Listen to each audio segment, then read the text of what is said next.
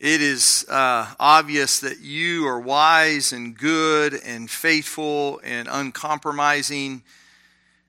And it's good to be able to look to you and to trust in you that you do all things well. And even as we study your law and as it reflects your character, and we want to know you rightly and to even apply the law correctly in our lives, help us.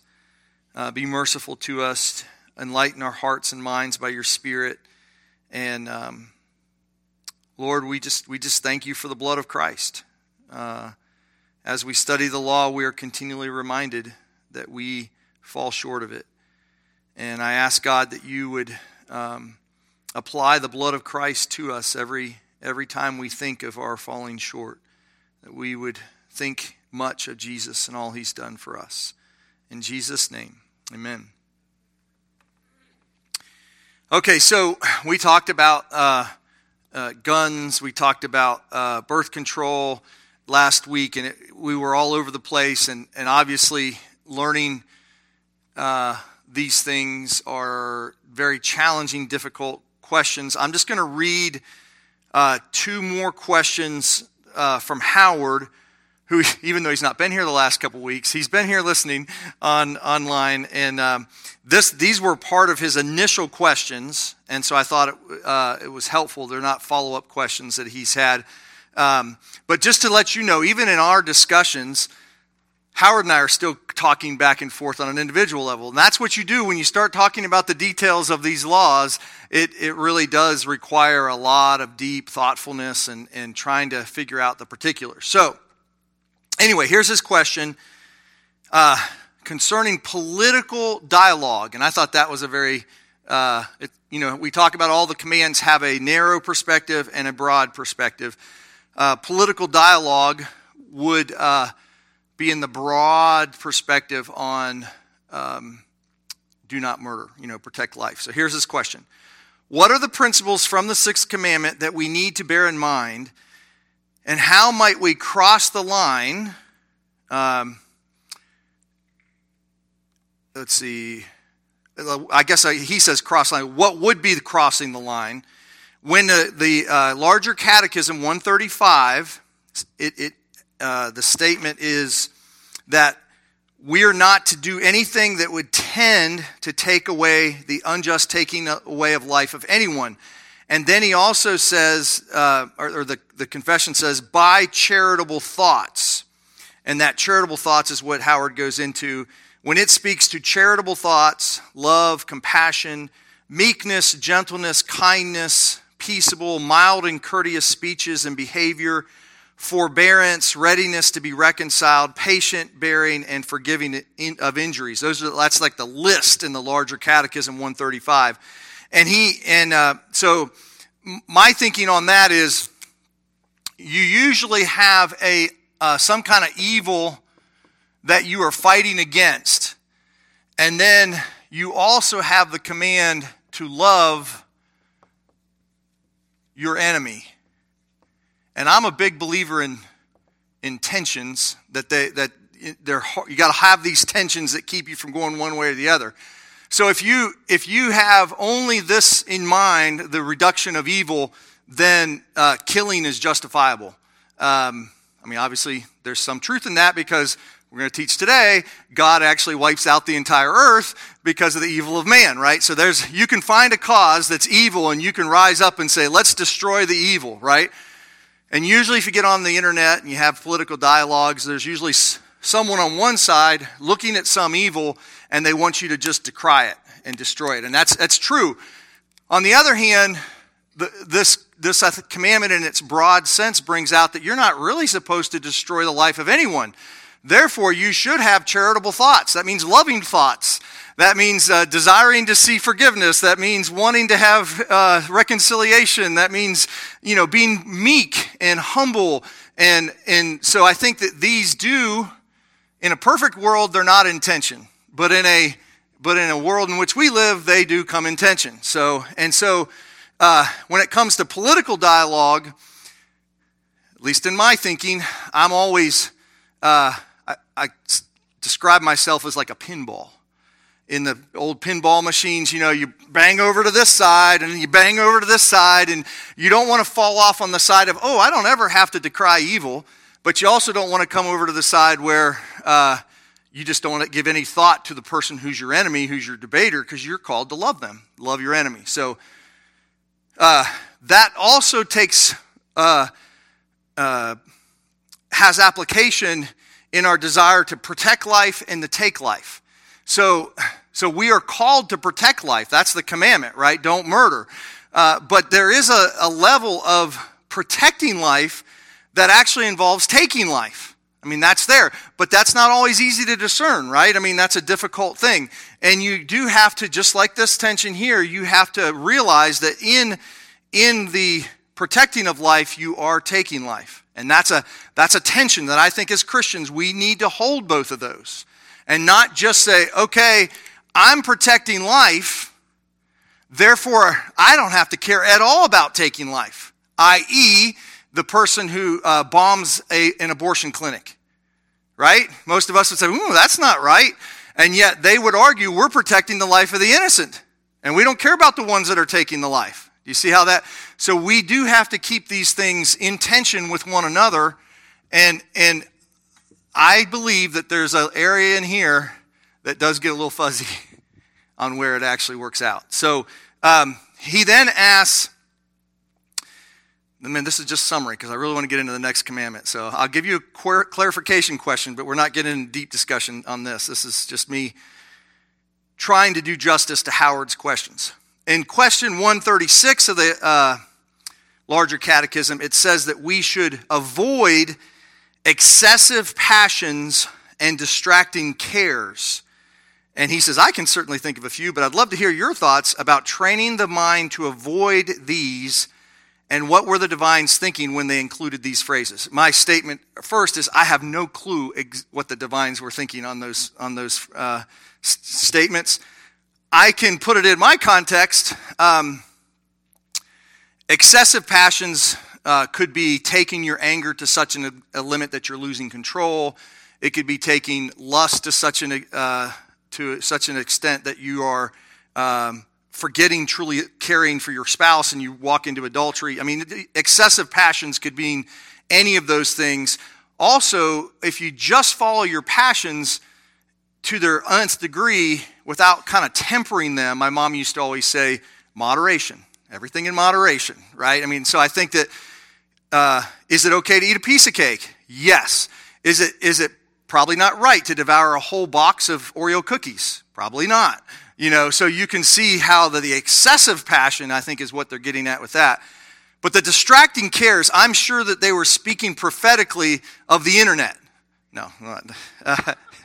Because if there's anything that can fill you with distracting cares, it is the internet. The internet feeds off of something you should be concerned about at all moments, because you're always worried that if I'd never thought of that, but now I got to be really concerned about that. I could be killing myself because I drank water that was not the correct water, and so you have this distracting cares that is always, and they're smiling a little bit, which is good. But remember, there was a day where we had to drink bottled water because it was better than the rest of the water, right? And so, anyway, you just understand that Jesus everywhere says, worrying doesn't add even a moment to your life. So the more that you can step away from distracting cares, the better. In my life, this is just the way my mind works. When I was building the pool house at my house, at least while I was focused, working hard, doing that, it was like the cares of the world just were gone during that time. And if I would have just been sitting, and of course a lot of that was during COVID, your mind can be racing about every care in the world, right? And just thinking, and it is good to try to focus our mind. It may not be doing work, but doing something so that you're not constantly focused on cares in your life. And some people will do this more than others. Uh-oh, we already got it. I just need a clarification. Yeah. I can see we're still talking about do not murder. Correct. So the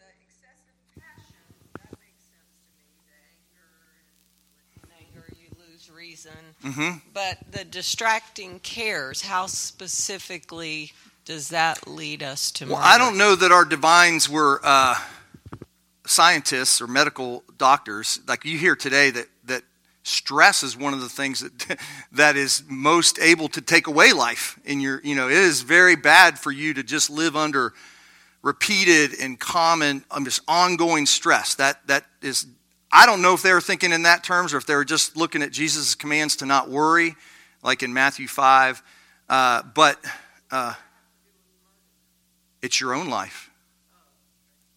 This fits into suicide, right? So it fits into the fact that destroying your own body is a part of taking life. So we should not want to destroy our own lives. Oh, I'm going to do what Dr. Kara says. If this is not a clarification question, we're going to cut you off.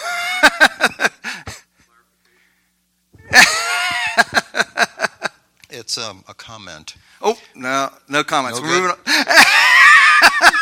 Because I don't want to have any more cares about this right now. I want to move on to the next class. It's in respect to cares because Okay. there are elements in our society that push that stress and the crisis and everything else, it seems. And in my mind, they are essentially committing murder because they're pushing these kind of things that create these health conditions like stress and a constant worry about this or that or the other thing, the condition of the world, our country. And Yeah, so, now I'm gonna do this real quick again, just so you can visually see this. And we were talking about this even with the next commandment: do not commit adultery. We have to, and this is where I like the larger catechism. It's very helpful to get us to think outside of the box on all the different ways that you could possibly be breaching the sixth commandment, okay, to not murder. But we have to be careful because there's a big difference between me gossiping to Evan about something that I'm concerned about, like, did you see this, Evan? And, this great thing that I just read, and it's telling me all about this trouble, and I tell it to Evan, and now he's worried about it. You could, to say, am I murdering Evan because I just, in a sense, incited him to worry some? So on a strictly technical level, I can see how that's breaching the sixth commandment, but I'm a little hesitant to say, I've just murdered Evan because I've just increased his worry, right? So you have the narrow definition of do not murder, and then you bring it out to the broad definition, and it's good to do that because you want to think of all the different possibilities that you can, but be careful when you're way out here that you don't treat it like you're just right here. And it sounds like Jesus does that because he tells people, if you just lust in your heart, then you've committed adultery, right? But I don't think he is not equating these in the heinousness. I think what he's saying, and I'll talk about this in the next commandment, he's saying this is the heart. This is the root of what causes this. And so they're the same sort of sin. So don't think just because you haven't gone to the extreme that you haven't in some sense broken it. And I think your application is correct. Some people are purposely trying to do that, and they'll have to stand before God on the judgment day. But I just think we have to have this level of heinousness, and it's a little bit further stretch from just going out and murdering someone. So, okay. So I don't know if I've dealt with what Howard wanted me to deal with. I do know that these tensions are very important, and keeping the commandments always includes the norm, the heart, and the situation. And I would say that you don't understand the norm correctly if you're not learning to love in that commandment. Because Paul tells us explicitly that, Jesus does too. Jesus says, love the Lord your God with all your heart, soul, and mind. Love your neighbor as yourself, and you'll keep the commandments. And then Paul later says, the whole law can be summed up in this: love your neighbor and love God. So anyway, so this command to not murder is a big one, and we should be thinking about all these things. And I think this is one that I always wrestle. And I actually think that if you're in my Samuel which actually started as Danny's Samuel, and then I finished it Sunday evenings. I actually think David, early in his life, he's just all about destroy the evil. Kill Goliath, take them all out. And then later on in life, after God gives him mercy with Bathsheba and he's not taken out himself, he's wrestling with trying to, how do I distribute mercy? How do I distribute the judgment of the law? And it's not always easy to figure that out. So, okay, no other questions because I'm moving on to the next one. You can have questions in the next one, but if we stay in the Ten Commandments way too long, if I don't keep us moving. Yeah, there are in the back more larger catechism on that. So if someone would want to pass those out to people, that would be great.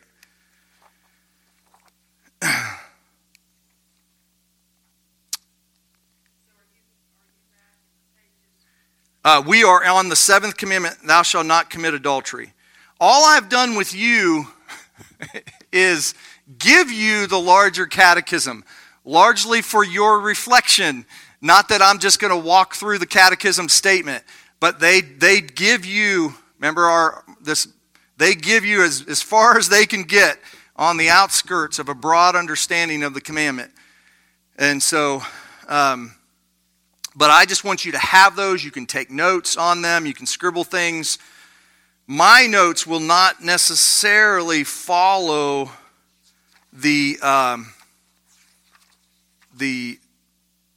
larger catechism. So, but let's just put it this way.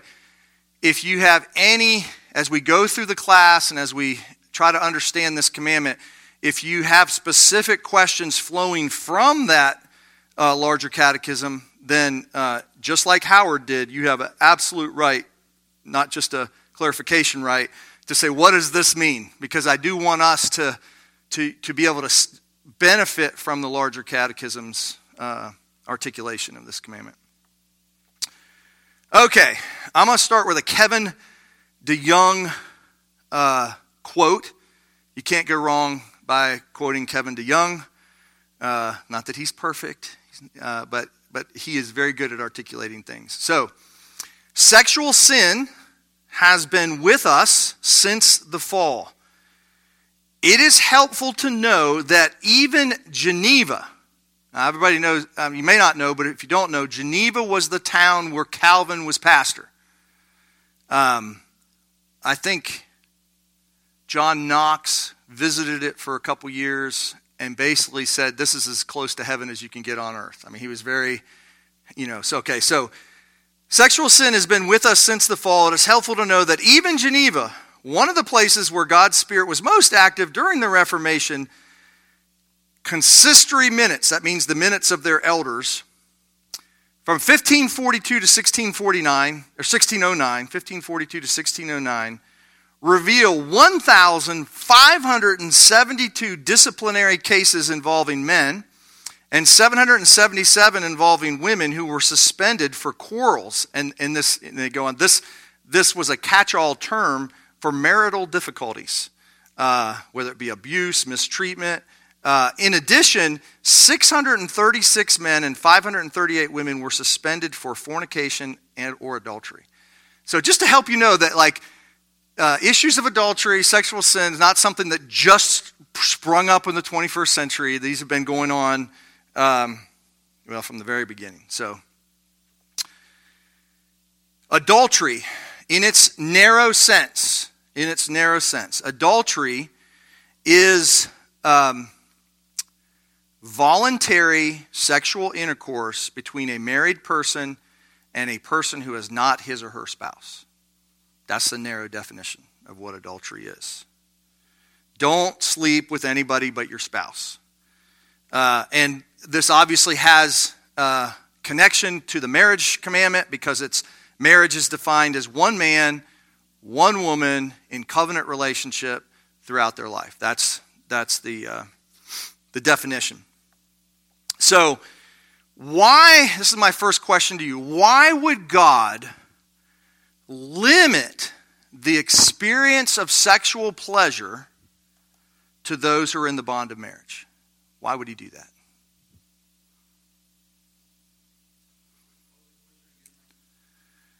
why would God limit you in your sexual experience, the experience of sexual pleasure?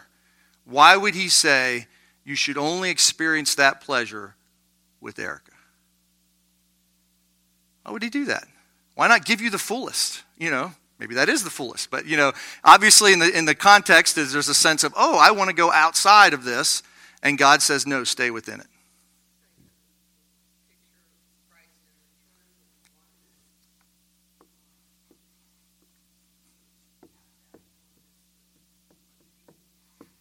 There you go. So that's you can't beat that. Good answer. Christ and the church is a picture of that.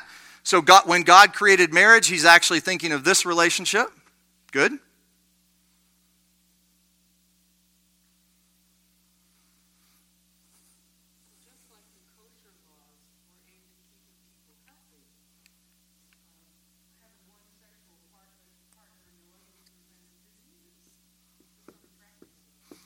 It's actually inconsistent with the sixth commandment. Don't murder.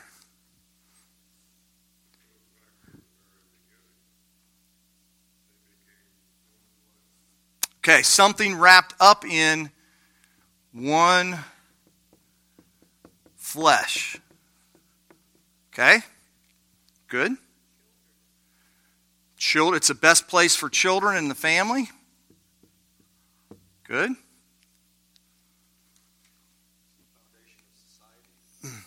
Society.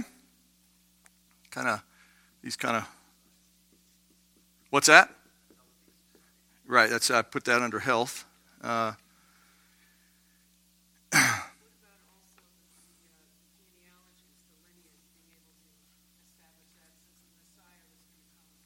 then we would argue that it's done away with now. So Christ has come. Let's free love. So okay, good answers. You guys are doing great.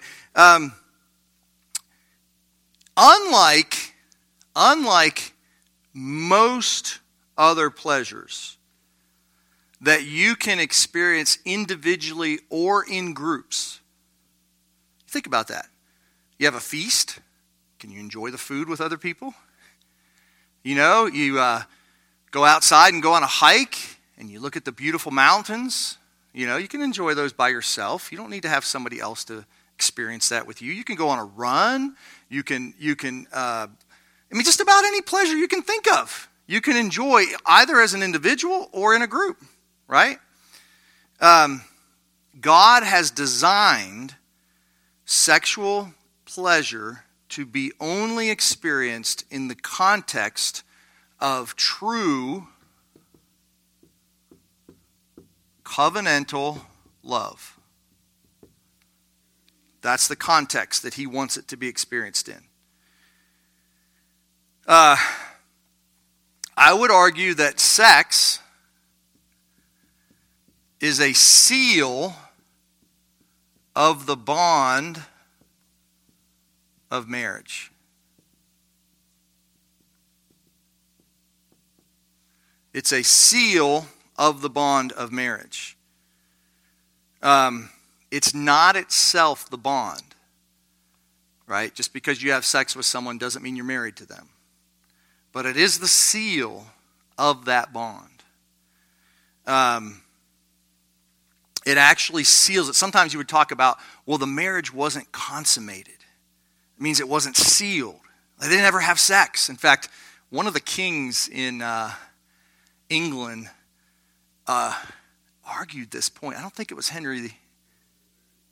Was it him that did this? I don't know if it was or not.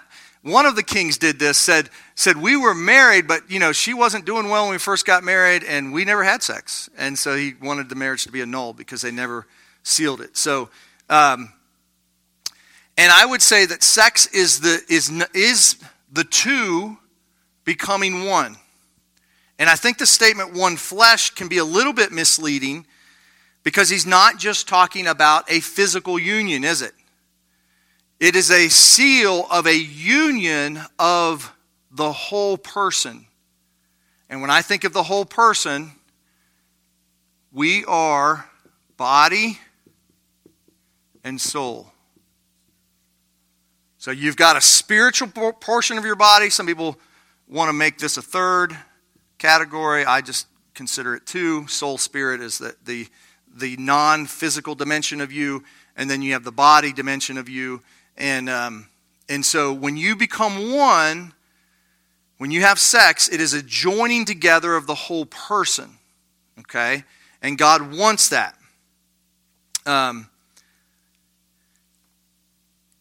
It's easy to then focus, because it's a physical pleasure, on this side of it and ignore this side of it. Okay? In fact, I would argue that every experience of sex outside of a covenant commitment to be committed to that person for their entire life, it in essence must focus maybe a little bit on the soul, but it must take a focus more on the actual physical act rather than the whole joining of two people together. Okay?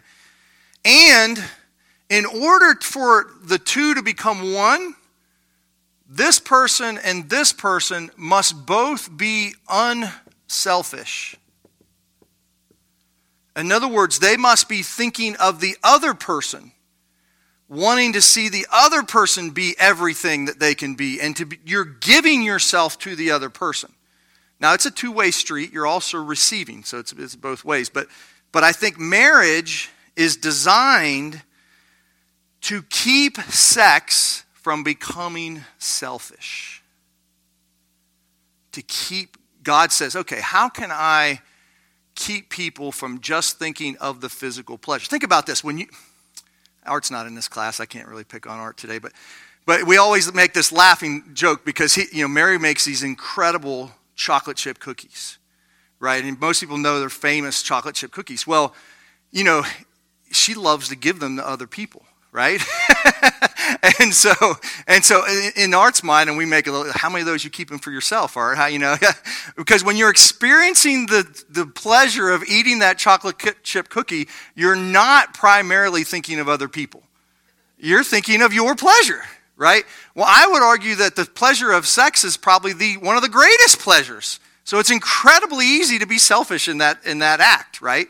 Only think about your pleasure and not think about the other person. Not care about their interests, not be, loving them as a whole person. And I think God says, how can I keep two people to not keep, how can I deter their selfishness? All right, well, let's just make the sexual pleasure one of the best, but it only works if the two are acting unselfishly.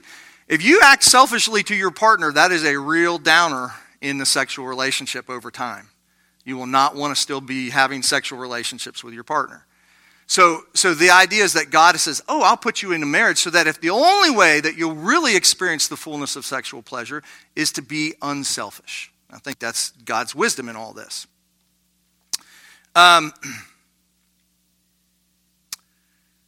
Also, on the other side of unselfishness is being vulnerable. It's incredibly difficult because you are completely bare before another person. Good, bad, ugly, whatever. And so you're vulnerable. And I think God says it's only in a lifelong relationship where you're developing trust and you're developing friendship and you're loving the whole person over a lifetime that you can increasingly feel okay with being vulnerable and naked before another person. That's the way it's supposed to be.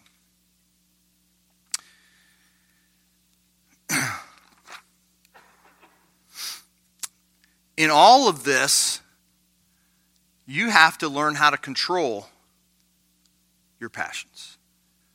You just can't let them go wild. You have to control them. They're not bad. They're good. Some people have to be taught that sexual passion is not bad. Just like eating a chocolate chip cookie is not bad. In its right context, you should enjoy that. It's a good thing. Going on a run is a good thing. It's a pleasure that you're experiencing. In my case, riding roller coasters. I love, those are good things. Those are good pleasures to enjoy. So is sex. And sometimes we need to be taught that that's a good thing because we've seen such bad examples of it that it's just very, very difficult. So, questions on that so far? Just why God would actually make this command. Go ahead, Christian.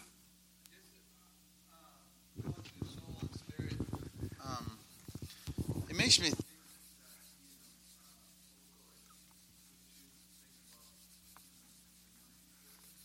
think of what? Yeah.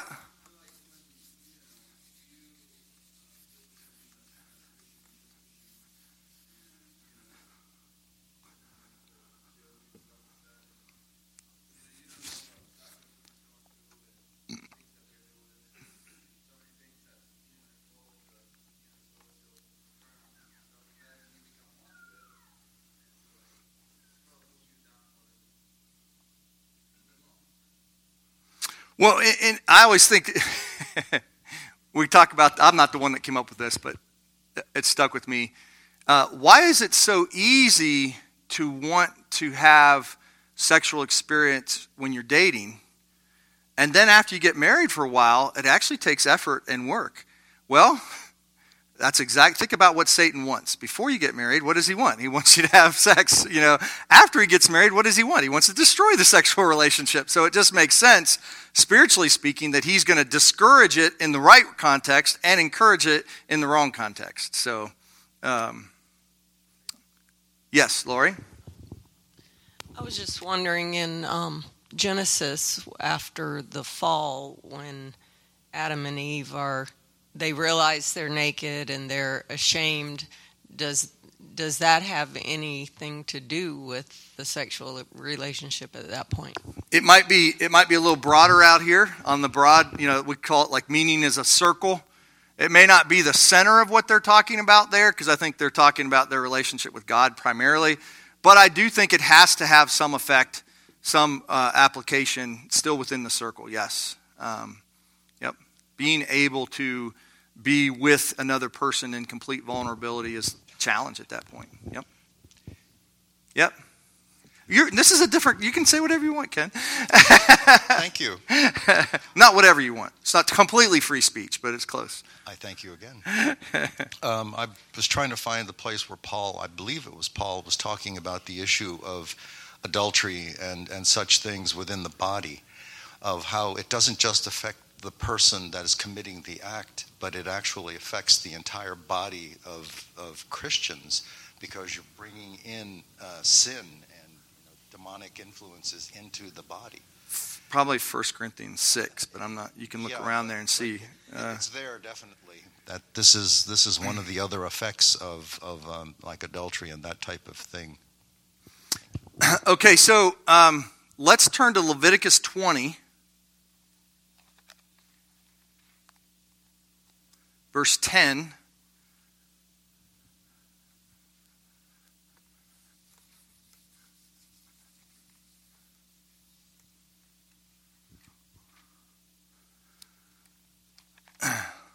Mike Starnes, you want to read that for me? Probably read it in King James for us. And the man that committeth adultery with another man's wife, even he that committeth adultery with his neighbor's wife, the adulterer and the adulteress shall surely be put to death. Okay, so my point in this is that the breach of this commandment is so heinous that in the law, the kind of the civil law of how you would punish it, it was punishable by death. Okay, now this goes again to the heinousness of certain sins. So like all sin can condemn you before God, but there are certain sins in the Old Testament where they attach the death penalty to, and they do that to show you that this is a big deal, right? And so in this situation, both parties must be caught in the act. It has to be clear. It's not just an accusation. I love it in the church. Someone will be like a rumor of a rumor of a rumor. I think so-and-so is sleeping around. I'm like, what do you want me to do with that? I mean, what can I do with that? I mean, that rumor, can I do anything with this? I can go talk to them and see if they're willing to tell me, but I can't. Anyway, but in this, if they were caught in the act, they were to be put to death. And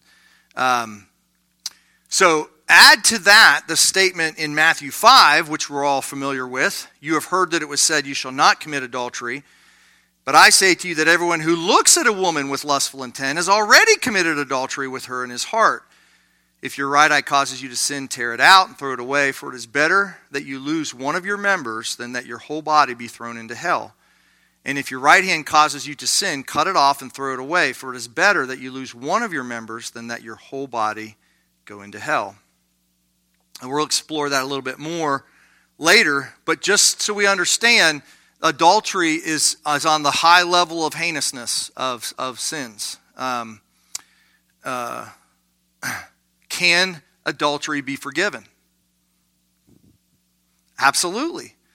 In fact, I think one of the most shocking things in Scripture is when King David commits adultery with Bathsheba, and God doesn't kill him.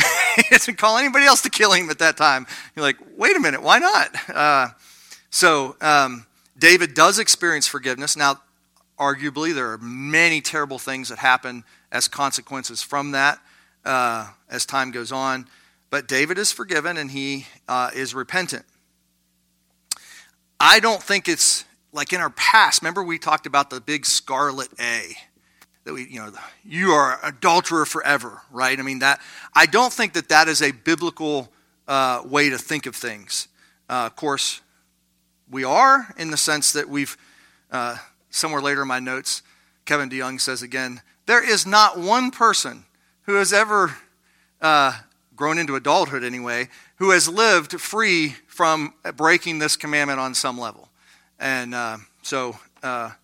anyway, just this idea that it's one of those sins that occurs within you, and it can stick with you for a long time. It is hard to break free in your own heart from that attachment of, that's who I am. I am an adulterer. I am a fornicator kind of thing. And I don't think the Bible justifies that. Turn to 1 Corinthians 6, 9 to 11. 1 Corinthians 6, 9 to 11.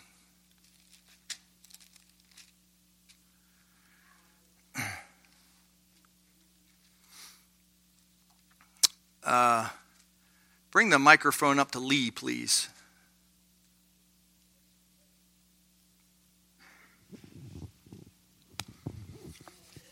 Or do you not know that the unrighteous will not inherit the kingdom of God? Do not be deceived. Neither the sexually immoral, nor idolaters, nor adulterers, nor men who practice homosexuality, nor thieves, nor the greedy, nor drunkards, nor revilers, nor swindlers will inherit the kingdom of God. And such were some of you. But you were washed, you were sanctified, you were justified in the name of the Lord Jesus Christ and by the Spirit of our God. I'm fully convinced that list that he gave is not a complete list, but it's probably came to his mind because he probably knew people that broke each one of those things, including maybe himself. And so he's listing these things and saying, you were washed, you were cleansed. No past sin can keep you out of the kingdom of God.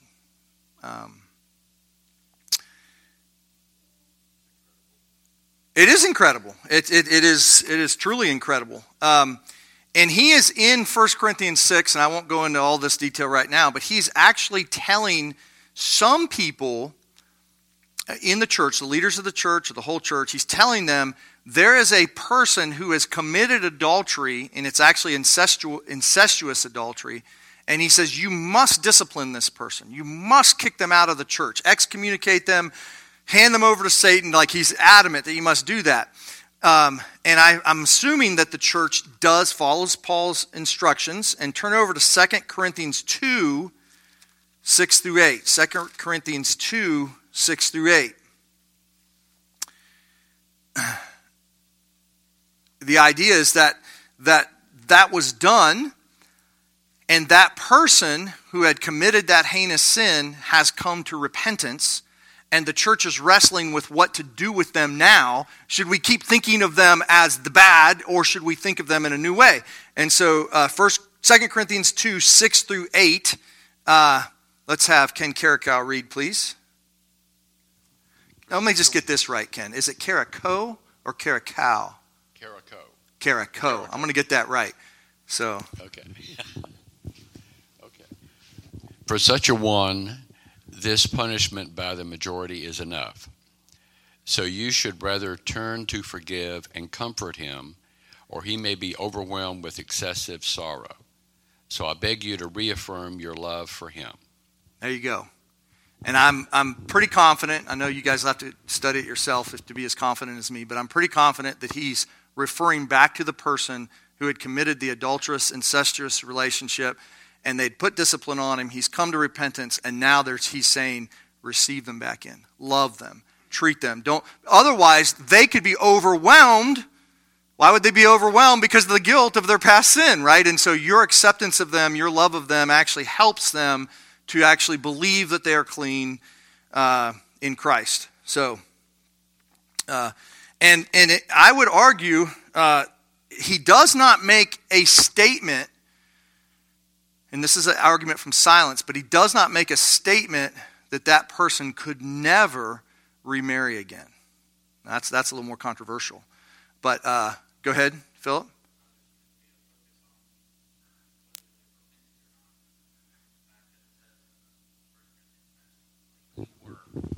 So it's kind of, there's this list, and it's kind of like, here are the things that you were, but you are no longer. And the same with that, bringing them back in and forgiving them.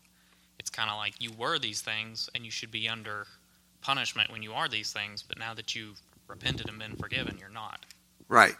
Which just brings the idea of remarriage into all sorts of questions, because on a strictly technical level, I think I am open to someone who's actually been the wrong party before and has come to repentance actually getting remarried again. I think that's legitimate. That's not the position of a lot of people throughout history, but I think it's not just an immediate thing. Oh, I've been divorced, therefore I can still get remarried. I think that it's a pastor's duty, if there has been divorce, to actually try to assess, is there been true repentance? Have they tried to correct the things that led to the divorce? Because what happens, we know, is that the same problems just keep going on, and it's the next divorce and the next divorce. So if you haven't actually dealt with the sins that caused the first divorce, you're not really in a position to do another one. And so, but I will say the very first marriage that I ever performed, and I wouldn't, there was a woman who was Tara's horse instructor. And of course she says, oh, my dad just got ordained. He can marry you, and these kind of things. And so anyway, but it was a cowboy wedding, so it was great. But we had her and her fiance in, and we talked it through. She had been divorced, 15 or 20 years before, and, had been single since then. And so we just started talking through, well, why did that divorce occur? Are there things that you need to repent of that? And I'm happy to say that her and her husband are doing great now. They're continuing to do well, and I think that's actually doing better than some of the first-time marriages that I've performed. So anyway, those are just my food for thought as we go through this. But certainly as a Christian, repentance and true change, we need to acknowledge that can occur. And I think sometimes we're hesitant to do that in the Christian church when it comes to this particular sin. Let's turn to Matthew 5, 31 and 32.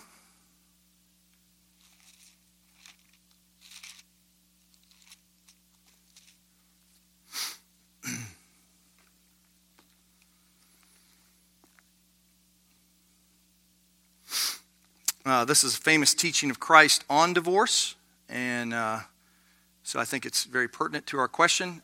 Christian, do you have it on that black device you have back there? Yes, I do. Okay. Why don't you read that for us? It was also said, whoever divorces his wife, let him give her a certificate of divorce. But I say to you that everyone who divorces his wife, except on the ground of sexual immorality, make her commit adultery, and whoever marries a divorced woman commits adultery. Okay, so this is a very powerful passage, but it actually is a passage that really, when I started digging into what is it actually saying, it challenged me immensely. I don't think it's very hard to figure out what are the grounds for divorce that Jesus admits in this passage. Sexual immorality, okay? And obviously, if someone has committed adultery, your spouse has committed adultery, I usually say that the innocent party has the right to divorce, but they're not necessarily commanded to divorce. So that it's so you still have to give it up to them because there might be repentance. There's a lot of things going on, but sometimes this is such a breach of trust that the relationship has to fall apart. But then in the Old Testament, in the Deuteronomic law, there was some statement that is given in the law that if you're going to divorce someone, you have to give them a certificate of divorce. And so that's what they're quoting to Jesus here. And they were using that as a means to simply divorce anytime they wanted to. Right? It was kind of like the men had the authority, they had the power, and they didn't like the way their wife cooked, and so they could say, I'm done with you, and move on. It was kind of a way, maybe it's kind of crass, for the men to commit serial adultery, just going from one to the next to the next. But what is difficult in this passage for me, and what changed everything for me in this passage, is that it makes the woman commit adultery. Do you see that? Certainly that ought to create some thoughts and questions in your heart. Like, how does it make the woman commit adultery? He's not confronting the woman, is he? In many ways, the woman is the passive party in this whole thing.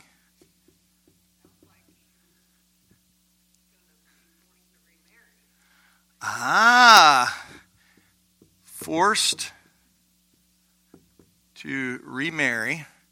I don't find anything in Scripture that commands a woman to be remarried, but I do agree with you that there is something that's forcing the woman at that time to remarry. And this you have to get into the biblical world rather than our modern world. In our modern world, we usually want ladies to be self-sufficient. In case they do get a divorce, they can provide for themselves. But in those days, that was not what was occurred. So it was expected.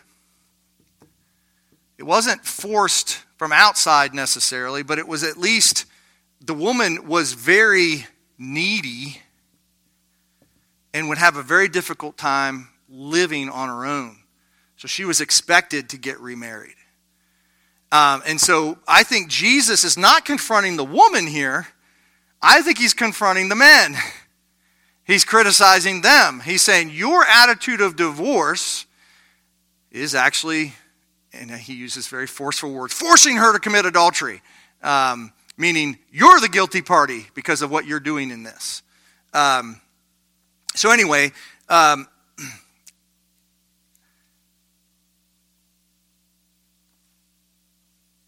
this is what started my thinking on that marriage was so important for not only the woman, but for the kids and for society and everything going on, that they expected that woman to get back into another marriage. And I know that in the church, we are called to care for widows and orphans. So I think that's a big part, recognizing that when someone is going through a divorce, and they've been so divorced, they have more needs than they've ever had before because of that breakup. And so the church, I think, should be very considerate to them. And I also don't think we should be in this absolutist sense of, well, sorry, I don't know if you had grounds for divorce and therefore you can't ever get remarried again, or that's adultery. I don't think that's Jesus' point in this passage. So questions or comments on that, you can disagree with me if you'd like.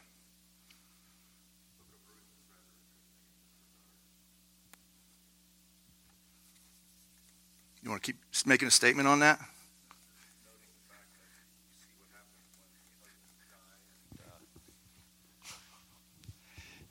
And so on. So you see the almost the necessity of something like that happening. But it was only by God's grace that they survived without this kind of stuff going on, and Boaz and such. Mm-hmm.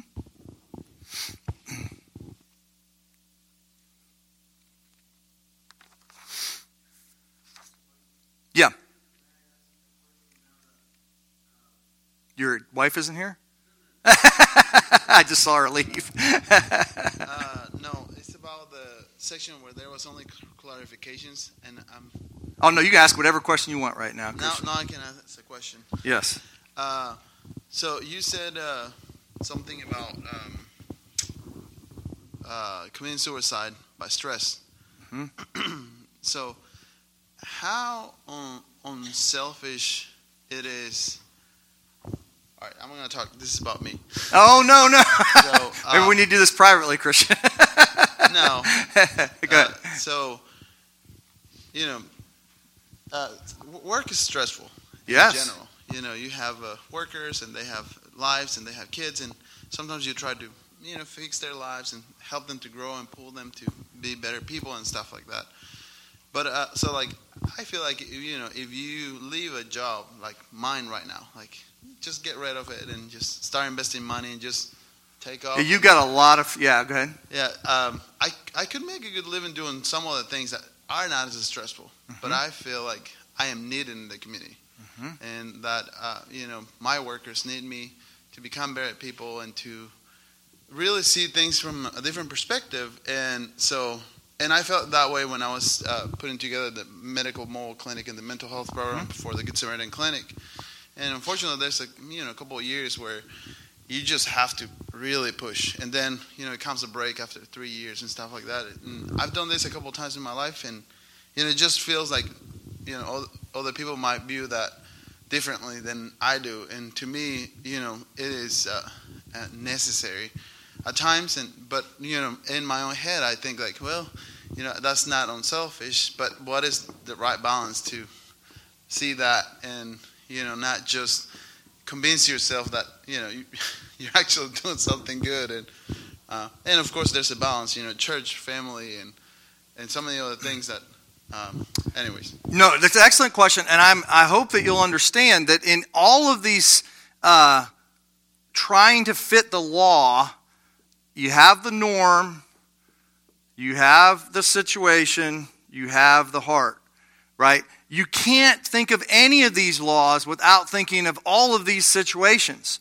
And like in your situation, here's Christian as an individual. Here's Christian as he's a husband to Erica. Here's Christian as he's trying to love his kids. Here's Christian as he's trying to serve as a deacon in the church. Here's Christian as he's trying to help the community out. All of those things, right? And then you're trying to then make a decision. You see how hard? I mean, that situation is not just a very simple situation. And it is hard to try to think all those things through. And it could actually change over time. For instance, I think that my ability to handle stressful situations has actually decreased over my life. When I was really young, I seemed like I could just handle lots of stressful things. But I guess the nerve endings get a little bit more frayed as time goes on. And so I have to be more conscious of the amount of stress that I'm taking in if I'm going to be a good husband to my wife or a good father to my kids, taking care of Jenny with the special needs. How do I regulate these things and try to keep them in balance? It's not an easy, always a clear-cut thing.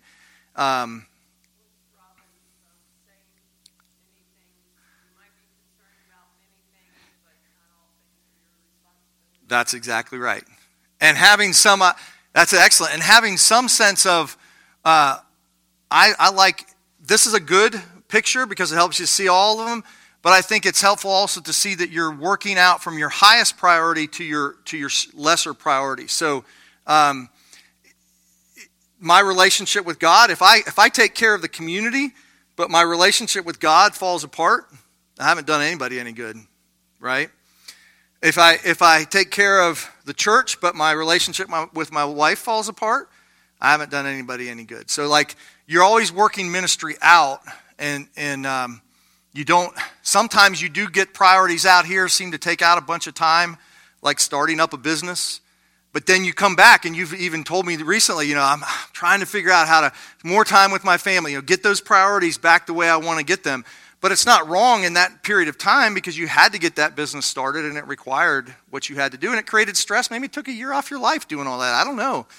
I think going to West Virginia may have taken a couple years off my life over 24 years of falling off of roofs, eating asbestos in crawl spaces and whatever I've done up there. But I was still trying to do love, right? You're trying to keep these in balance, which is just not hard. It's not easy to do. It's hard.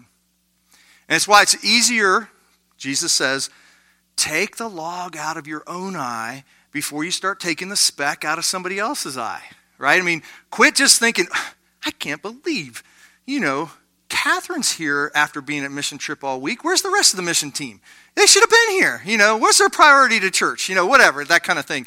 No, you don't make that judgment because you realize that they're in a situation trying to figure out what is it that God wants for me in this situation. So it's hard. Okay. You actually got us back into the commandment on life when we're talking about adultery, but that's okay. You snuck it in.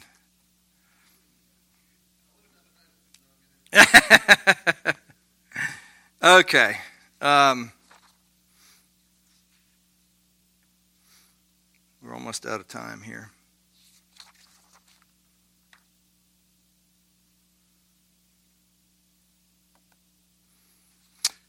All right, so we'll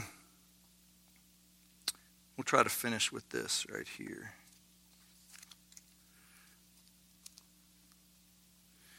How is lust related to adultery? How is lust related to adultery? Can you give me a helpful analogy or a helpful definition? How are they connected?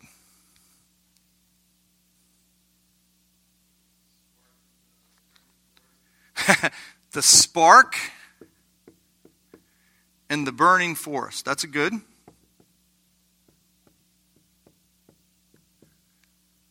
Others?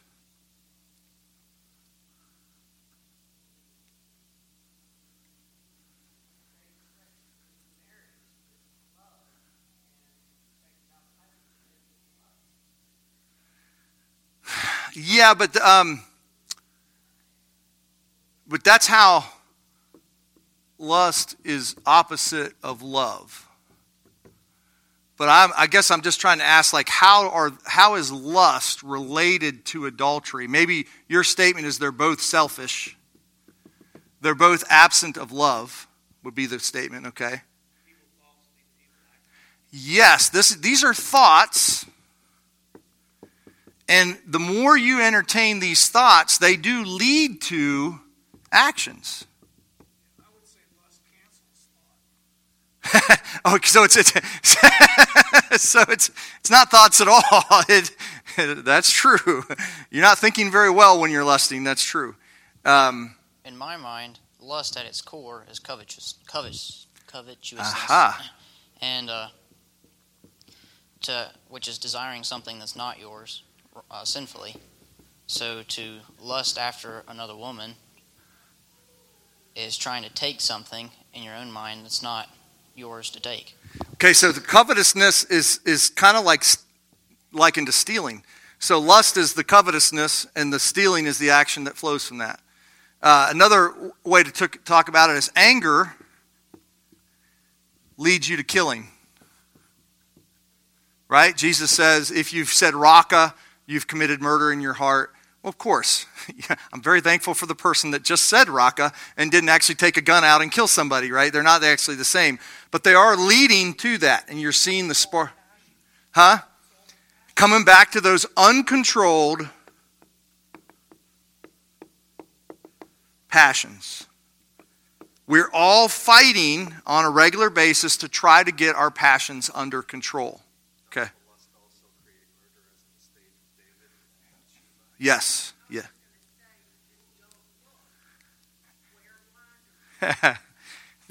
That's the thing. So Jesus says that this is so serious because it's in that context that he says to cut off your hand or to gouge out your eye. Now, some people have taken this literally, and it doesn't. The point is that you should take extreme measures to fight against this. No external thing will do it. You could gouge out both your eyes, and you could still have mental images to lust after. So it's not the physical but it is telling you, don't take this sin lightly. You should fight against it. You should try to control it. You should take measures, as Kevin DeYoung says. He's saying that even if we don't commit the physical act with our sexual organs, we can still be guilty of sexual sin by our thoughts, our fantasies, our reading, our clicking, and our affections.